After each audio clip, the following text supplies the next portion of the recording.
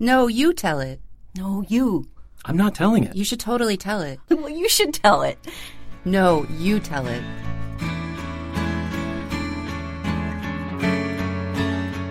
Hello, and welcome to Know, You Tell It, a hybrid story incubator/performance series. Each Know, You Tell It participant develops their own non-fiction piece on the page, then switches with a partner to perform each other's work on stage, because nothing informs your story like hearing someone else perform your story.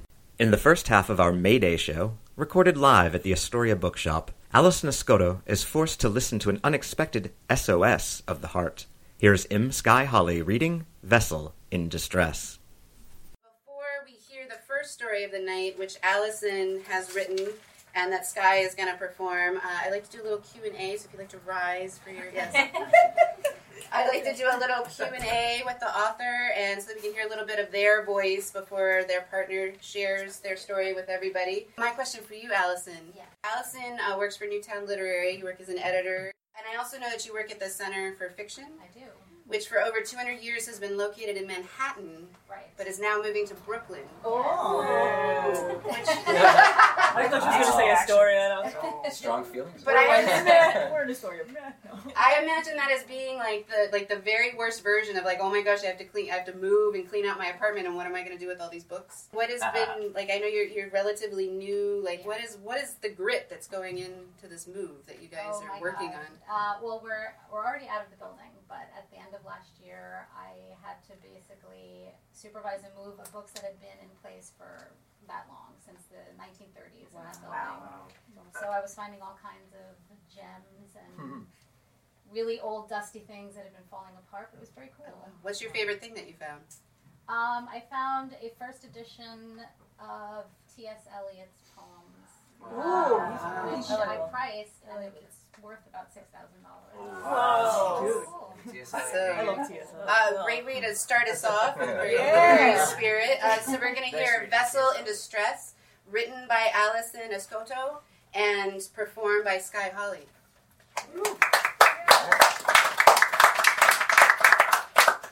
Vessel in Distress. Here's the thing about your heart. Without you noticing, it normally just does its work. It sets the pace, directs traffic through 60,000 miles of vessels, and propels you forward through life in fist-sized pumps. You take it for granted and only really pay mind to it in a figurative, poetic kind of way. When you're in love, when you're nervous, when you're sad. During those times, you not only give it all your attention, but you assign poetry to it. You rhapsodize or wallow in it. It breaks in half, or it fills to bursting. And okay, maybe once or twice a year you pay it lip service. I'll pump you full of energy. I'll eat salmon and drink red wine. I'll stop smoking and working so hard. But you never mean it. Or you only half mean it. And then there's the moment when, after ignoring the advice of centuries of poets, decades of teen movie plots, and the messages of every easy listening song ever written, you're forced to give in and listen to your heart. Because one day, you might feel moments of uneasiness, and you can't pinpoint exactly why. Mostly because they're barely noticeable. Almost like the memory of being uneasy or an echo you hear from far away. Throughout the day, you might feel momentarily confused and on edge. But the feelings will just right themselves. And a few days will pass by normally, but then it will come back again, and suddenly you will realize you can actually hear it. The erratic Morse code flutter coming from your chest. Too much coffee, not enough sleep, too much work. Sure. But totally fine. That's what you try to tell yourself. At least that's what I did. I turned 40 in 2016. I could probably end the story there. 40 is the punchline year. And you remember 2016, right? That catastrophe that could have been accompanied by a Greek chorus. When the world at large seemed brokenhearted, with pop culture heroes dying and the large-scale circus that was a presidential election. It was a year when it seemed that everyone around me was dealing with bespoke tragedy. The world was thrown into chaos with one bad thing happening after another, and just when I thought I had my millionth thought of can't get any worse. Both of my beloved cats died, one after the other. When I look back on my life through old and squinted eyes for the highlights, the best ofs, the greatest hits, 2016 is not going to make the cut.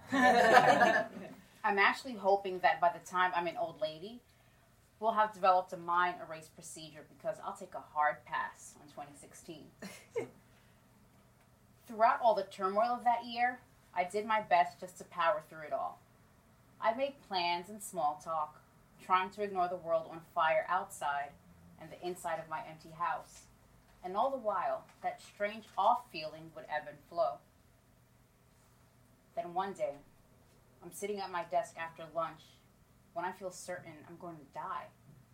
I feel like my heart is clawing its way out of my chest like a trapped animal.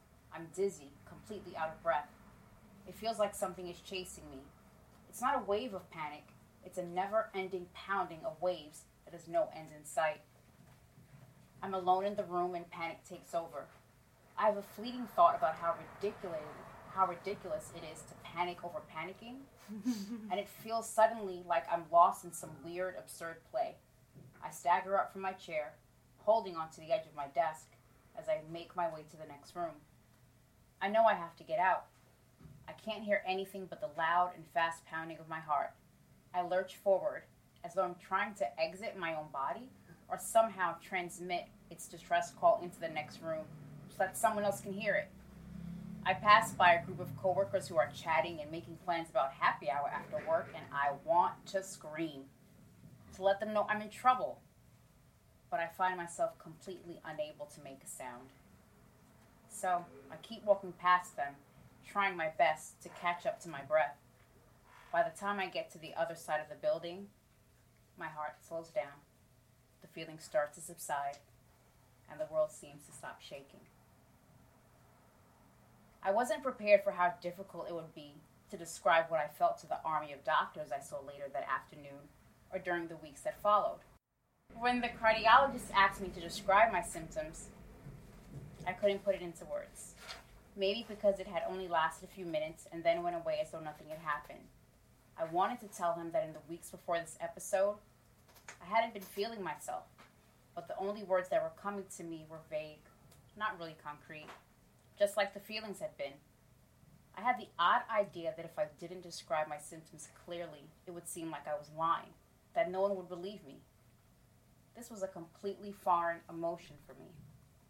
I've always felt confident in explaining my feelings, but sitting in that doctor's office felt like I had been pushed into the ocean and was adrift, unable to tell anyone where I was.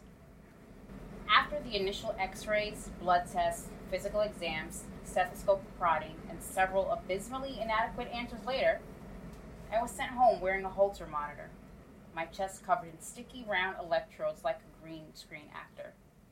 During that following week, I experienced no panic, no shortness of breath. It was like I had spotted a shark fin break the ocean's surface in the distance, only to have it completely disappear by the time everyone else looked. Supraventricular tachycardia. My cardiologist let the words out in a steady, confident beat, as though they were normal words. I had worn the monitor for a week by then and was sitting in his office while he was avoiding eye contact. I'm sorry, what? I wouldn't have been able to finish even if I had tried. He wasn't looking at me anyway. He was reading my chart, oblivious to my confusion. Supraventricular tachycardia. Rapid heartbeat. It's very common. Again, the words came to him as if they were something people said in everyday conversation. Very common. To feel like you might die at random. I thought that, but I didn't dare say it out loud, afraid I would sound stupid. Your heart had 15 episodes of rapid heartbeat during the week. Were you running on a treadmill at any point? What's a treadmill? Instead, I said, no. I really had done the absolute minimum amount of activity during the week following that first incident. But I felt nothing. There was no way those results were accurate, right? But this condition can just appear without anyone knowing why, like a mysterious random eye twitch. There are certain triggers, stress being one, and it can happen all the time, whether you feel it or not. And it happened to me 15 times in 1 week. Among many other things, my heart is a sneaky bastard. I always gave myself more credit than I deserved when it came to handling stress. I was convinced that as long as I wasn't balled up in the corner of a darkened room somewhere, as long as I could still feel a steady pulse at the base of my uneven lifeline, I was totally okay. As long as I had all my stuff together, that stress was something that happened on the outside and had very little to do with me. So, I continued my routine of going to work and back again, worrying most of the day about pretty much everything, but leaving that worry to the sidelines, to a place where I could always kind of see it, but not really look at it directly. Apparently, my heart was not informed of this routine. It was sending me messages. No, it was broadcasting messages so loudly that I couldn't ignore them. In the middle of all this hyper-concentration on my heart and its distress signals, I find that I dream in vivid images. In one dream, I'm getting a chest x-ray and watching myself from just outside the room. When the doctor turns the machine on, the room is filled with fading yellow light. The x-ray machine transforms into a sepia-drenched film, and my heart doesn't appear suspended in the middle of my body like a day-glow centerpiece the way it normally does in an x-ray. Instead, it's held in place by vintage-looking, worn leather straps and belts with buckles. These straps wrap several times around my heart, squeezing it tight as small droplets appear from various points on the violently quivering muscle. When I wake up from this dream, I'm not alarmed or scared. I'm strangely sad. This is either because my subconscious can't help but be very obvious and heavy-handed with metaphors, or because the previous weeks had reminded me that we are all completely beholden to our bodies, and there's very little we can do to control what happens inside them. We can put less pressure on them. We can give them release and relaxation. We can sit up straight at our desks and limit our poisons. But we have to follow our body's leads. We have to keep a lookout and decode the signals sent out from within. What I have is mild and something a person can live with, as long as you make peace with the notion that there will be episodes arriving at random during which you are positive you're going to leave this earth in a frenzy of panic. Stress has to be whittled down to a small nub. You should live without alcohol and caffeine and sugar and joy and happiness. While there are medications and surgeries, I've chosen to just live with it. I'm learning to come up for air every now and again to keep my eyes on the horizon. My heart still talks to me, sometimes with confidence and positivity, sometimes stupidly drunk on infatuation, often very loudly and with anxiety. The episodes have become rare, but when I notice the radio frequency change, when the faint echo of a transmission is trying to get through, I stop what I'm doing, breathe deeply, and I listen. Thank you.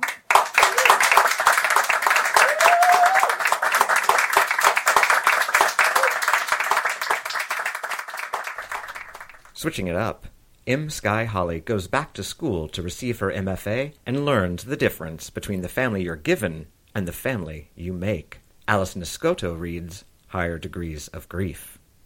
I'm very excited to have Sky here as we both, I don't think we were ever in at the same time, but we both did the same MFA program with Fairleigh Dickinson University. Yeah. But did you ever go to Roxton? Yeah. Okay. Yeah. So a big part of the program, what drew me to the program, was a low residency program. So you would do these writing residencies and then go back to your real life and do a lot of it online. But the winter residency was at Roxton College. This is like old-fashioned, like Downton Abbey-looking place in England, which I got to go to twice. So I was just wondering, did you ever have any Roxton adventures? Any England adventures that stood out to you? I know, it was a giggle right away. That's a good sign. One thing that was kind of adventurous was getting locked in my room. And I can't remember his name. But that guy. This guy, the first day, they bring him into this fancy room, and this guy gives you a speech about basically how the whole place could go up in 7 minutes. Right. Like anything is so. Happens Yeah, so that- there's all these lockdown procedures. So you have 7 minutes to evacuate if such anything should happen. So I was locked out of my room somehow, and I'm just sitting like, I'll be the first one to go. And so my mentor, Minna, is arguing with one of the maintenance persons saying, "You gotta get her out of there." And someone says, "Ma'am, I think you're gonna have to jump out the window." And I'm looking out the window and it's really high, and I'm like, I don't think I can jump out the window. And then I come back and say, "Do I really have to jump out the window?" And they're like, yes, you have to. What if something happens? And then Minna is arguing back and forth with this guy, like, "No, she can't jump out the window, but I would do it." And so they finally get me out, and she's asking me, "Are you okay? Are you okay?" I'm like, "Yeah, I'm fine." She's like, "What were you doing?" I said, "I'm just staring out the window, sitting in my bed." Then she says, "Yeah, I didn't really want you to do that. You might get hurt." But she said, "I would have done it because I think it's cool." That's very Minna. Very Minna. Yes. Now we're going to hear Allison read your story, Higher Degrees of Grief, written by M. Sky Holly and read by Allison.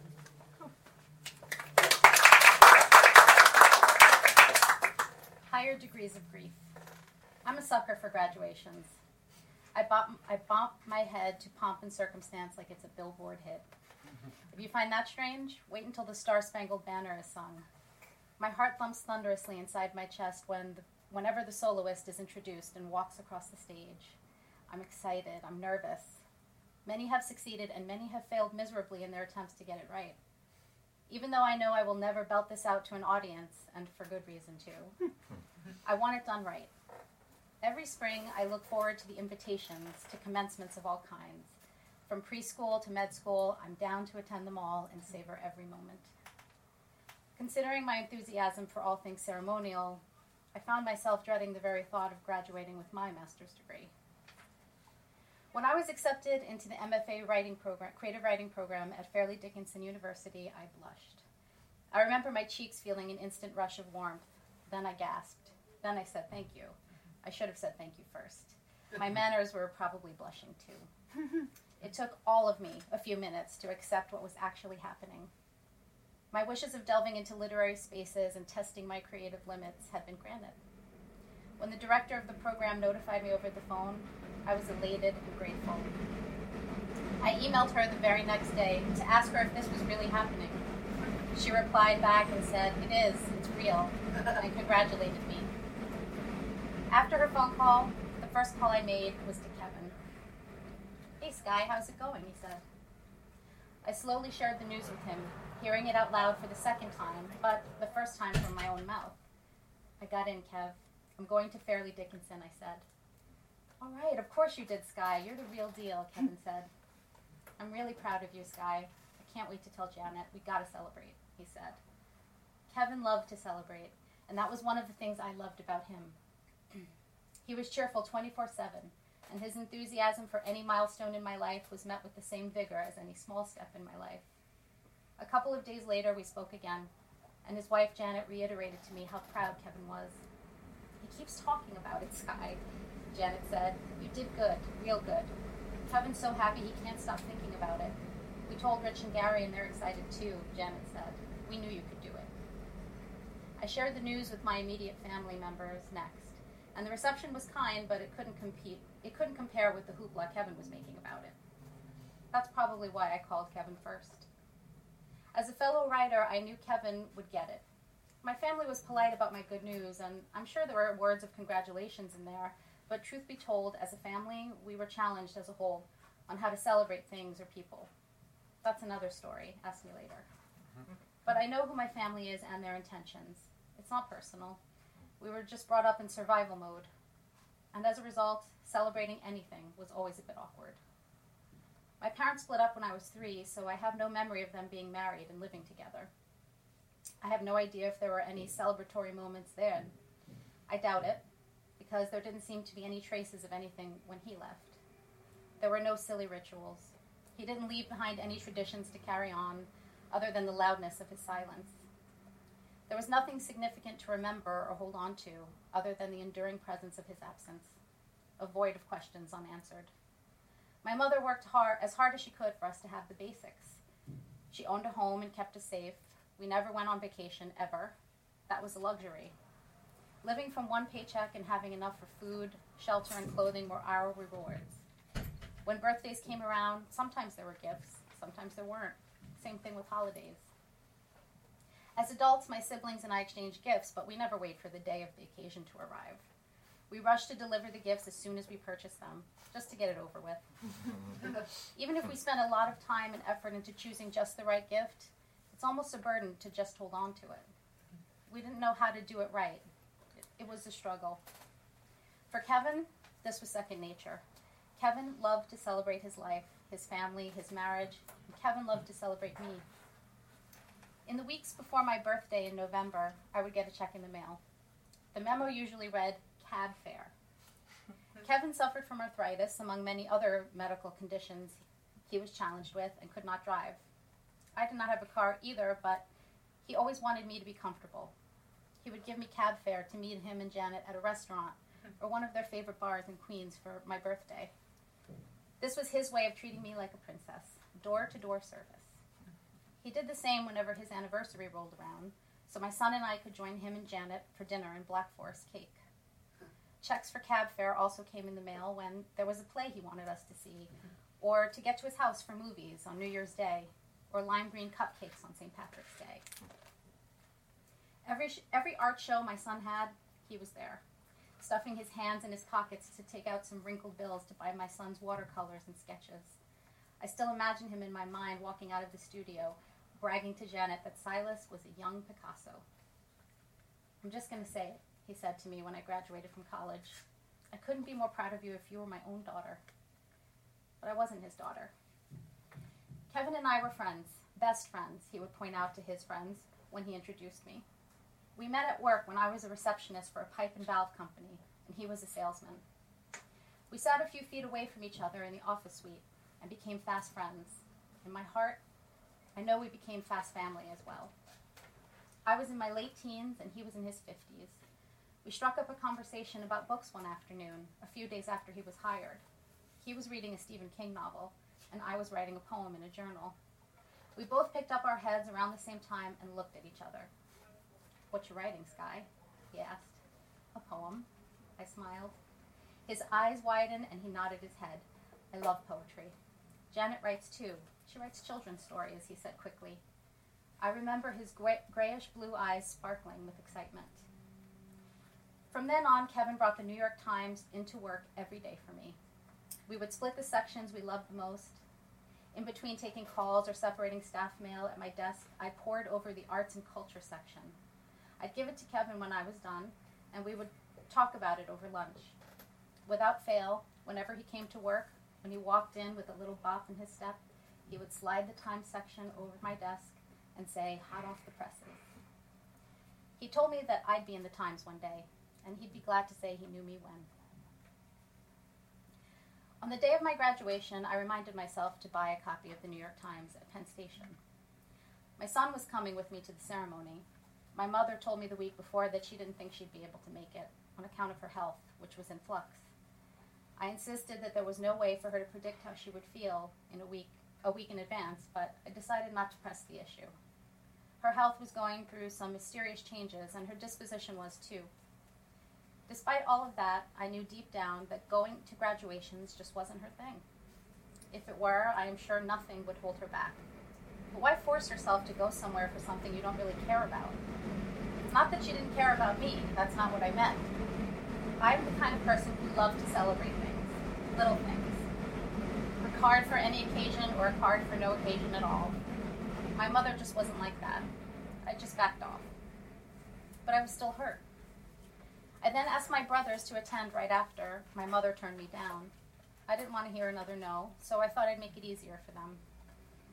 There is another graduation after this one. It's smaller, not at the MetLife Arena. It's for our department. It'll be on the weekend so you don't have to miss work, I told them. I adore graduation speeches. I knew my brothers didn't. Instead of hearing a quick no or an excuse as to why they may not come, I tried to offer an alternative that might seem more appealing, or at least less boring. They both agreed to come to the MFA creative writing ceremony and dinner in August. I was spared. I didn't have to beg anyone. I didn't have to face rejection. Okay. Only it was not okay. My sister said no too. Told me that she never knew I was in grad school.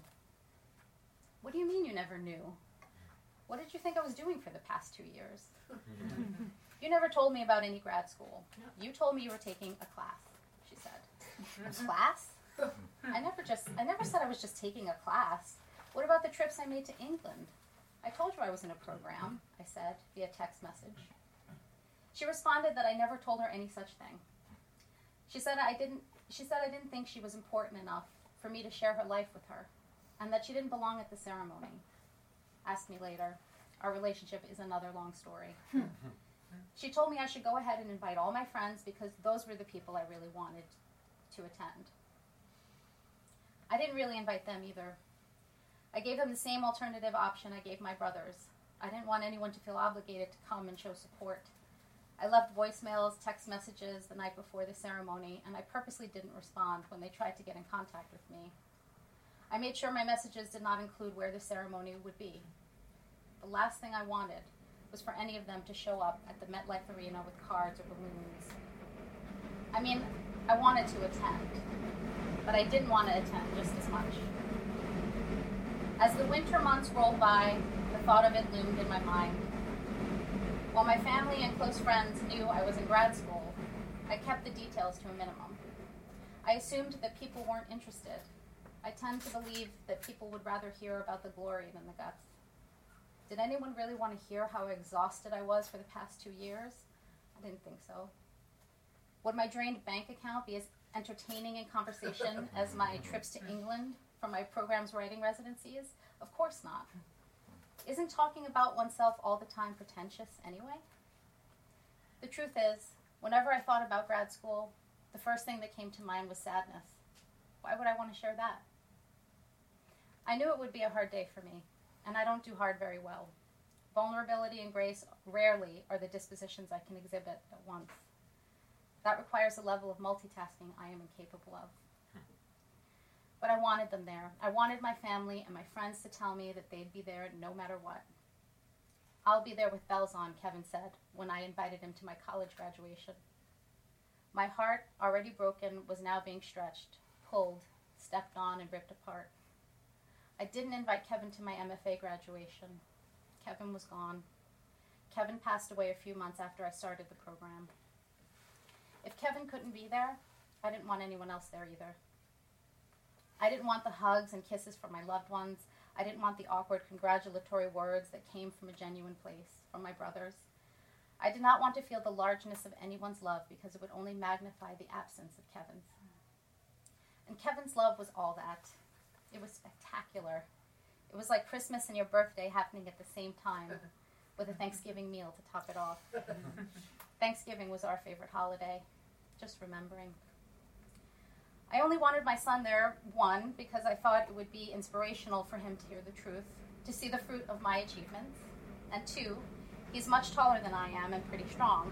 If I cried myself into hysterics, he could carry me out of the place. I knew he hated speeches too, but he loved me.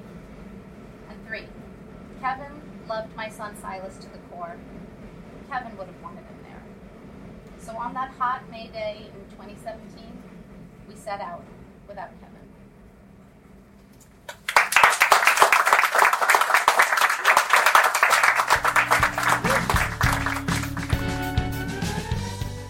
That's it. Thanks for joining us for this installment of No, You Tell It. Visit us on the web at knowyoutellit.com.